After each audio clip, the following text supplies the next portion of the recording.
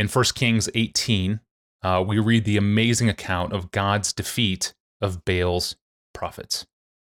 The story is unforgettable. At the time, Israel was torn. Should it follow Baal or should it follow the living God?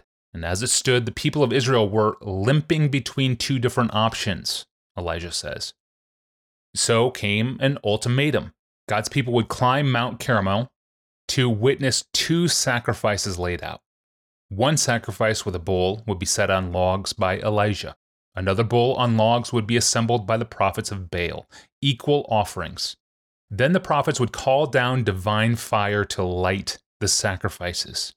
Baal's 450 prophets went first and called out and called out and called out. Crickets. Nothing from their God. Then Elijah, God's lone prophet on the mountain on the scene, set up his sacrifice, had it doused with water 3 times over, and then called for God to act, as we read in 1 Kings 18, verses 36 to 39, in the words of Elijah. O Lord God of Abraham, Isaac, and Israel, let it be known this day that you are God in Israel, and that I am your servant, and that I have done all these things at your word. Answer me, O Lord, answer me, that this people may know that you, O Lord, are God, and that you have turned their hearts back. Then the fire of the Lord fell and consumed the burnt offering and the wood and the stones and the dust and licked up the water that was in the trench.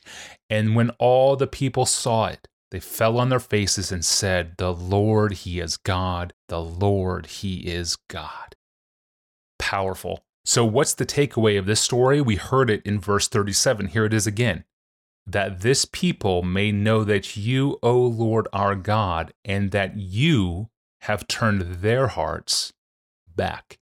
Verse 37 needs to be thought about, and that's what we're going to do today. After this dramatic event, Elijah goes up to Mount Carmel. Here's Pastor John to explain it from there. Verse 42, Elijah went up to the top of the Mount Carmel, and he bowed himself down to the earth and put his face between his knees, and he said to his servant, "Go up now and look toward the sea." And he went up and looked and said, "There's nothing." And he said, "Go again 7 times. And at the 7th time he said, "Behold, a little cloud like a man's hand is rising from the sea." And he said, "Go up, say to Ahab, prepare your chariot and go down, lest the rain stop you."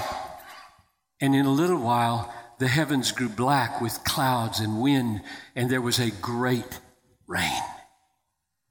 And Ahab rode and went to Israel, and the hand of the Lord was on Elijah, and he gathered up his garment and he ran. He didn't limp. You don't limp when you follow Jesus. I don't care if you're in a wheelchair. You don't limp when you follow Jesus. You run. Before Ahab to the entrance of Jezreel, he ran before the rain. He didn't limp. He didn't hobble. He ran. Now, that's the story. Let's step back and ask, so what's the main point?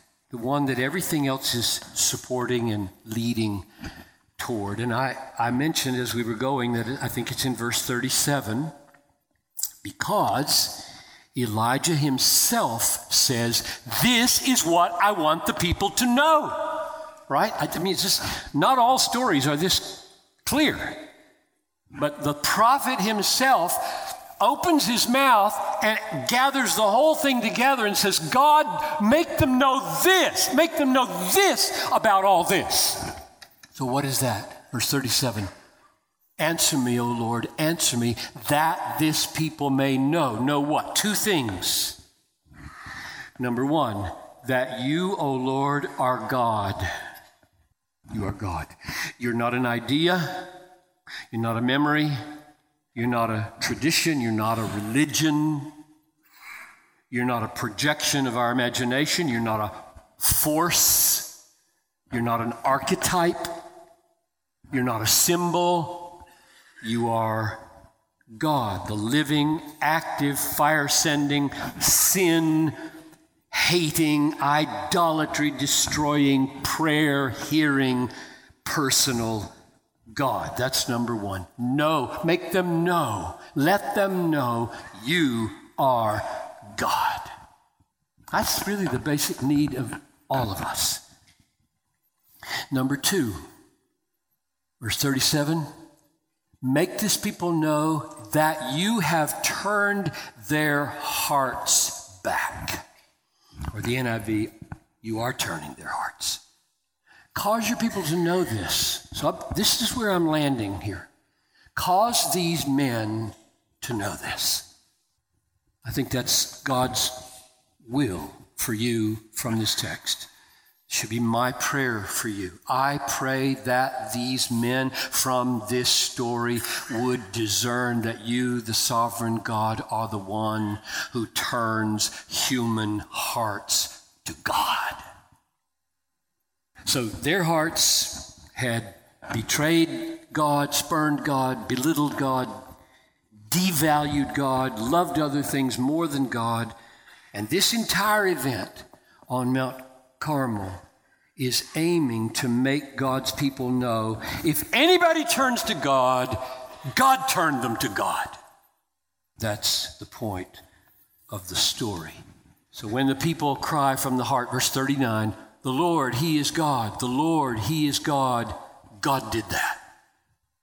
God did that. It's true, the Lord rules the fire. It's true, the Lord rules the flesh of the bull, the wood on the altar, the rocks. He rules them. He rules the rain. He makes it rain when He wants it to rain.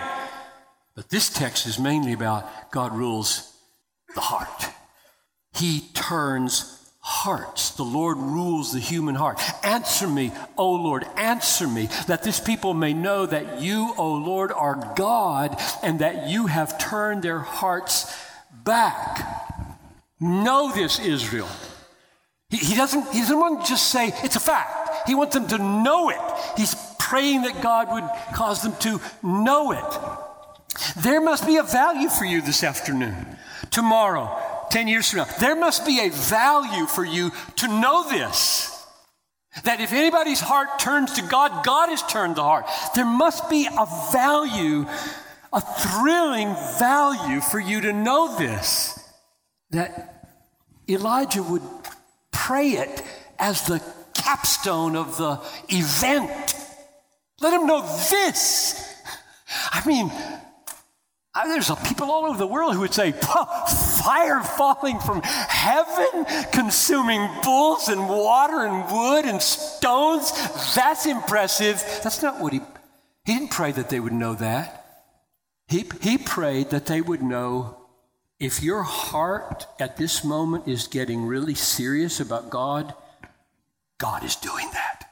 And that to me, I mean, as an American who grew up in the South, where a kind of decisionism was so dominant and rampant, this emphasis was, in my childhood, never heard.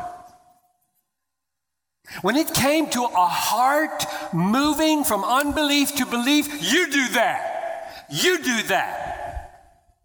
Nobody stressed, God, do it. Do it in this room.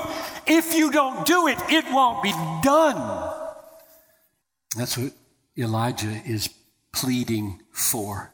Powerful. That's a great clip from John Piper's June 2018 message recorded in London, titled God Rules the Heart of Every Man, Elijah's Battle with the Prophets of Baal. You can find it now online at desiringgod.org. The clip was emailed to me by Kat in Rottingham, Virginia, who says it was this point, this clip, this Bible text, 1 Kings 18:37, that, quote, finally made the doctrines of grace click in my own head, opening my eyes to a new understanding of God's sovereignty and marked the beginning of a season God used to draw me nearer to Himself and a greater understanding of His Word. Awesome. Thank you, Pastor John, she says. That's a great story. Thank you, Kat. If you have a sermon clip with this type of impact on your life, email me. Give me your name, hometown, the sermon title, the timestamp of where the clip happens in the audio, and tell me how it impacted you. Put the word clip in the subject line of an email and send it to me at askpastorjohn@desiringgod.org. That's our email address, askpastorjohn@desiringgod.org. Speaking of the power of a single Bible text, if you have not heard the story of how Psalm 119, verse 99, shaped John Piper's entire ministry legacy, you really need to hear what's coming up next. That's what we're going to do next time. I'm your host, Tony Reinke, and we are rejoined in studio with Pastor John on Friday. We'll see you then.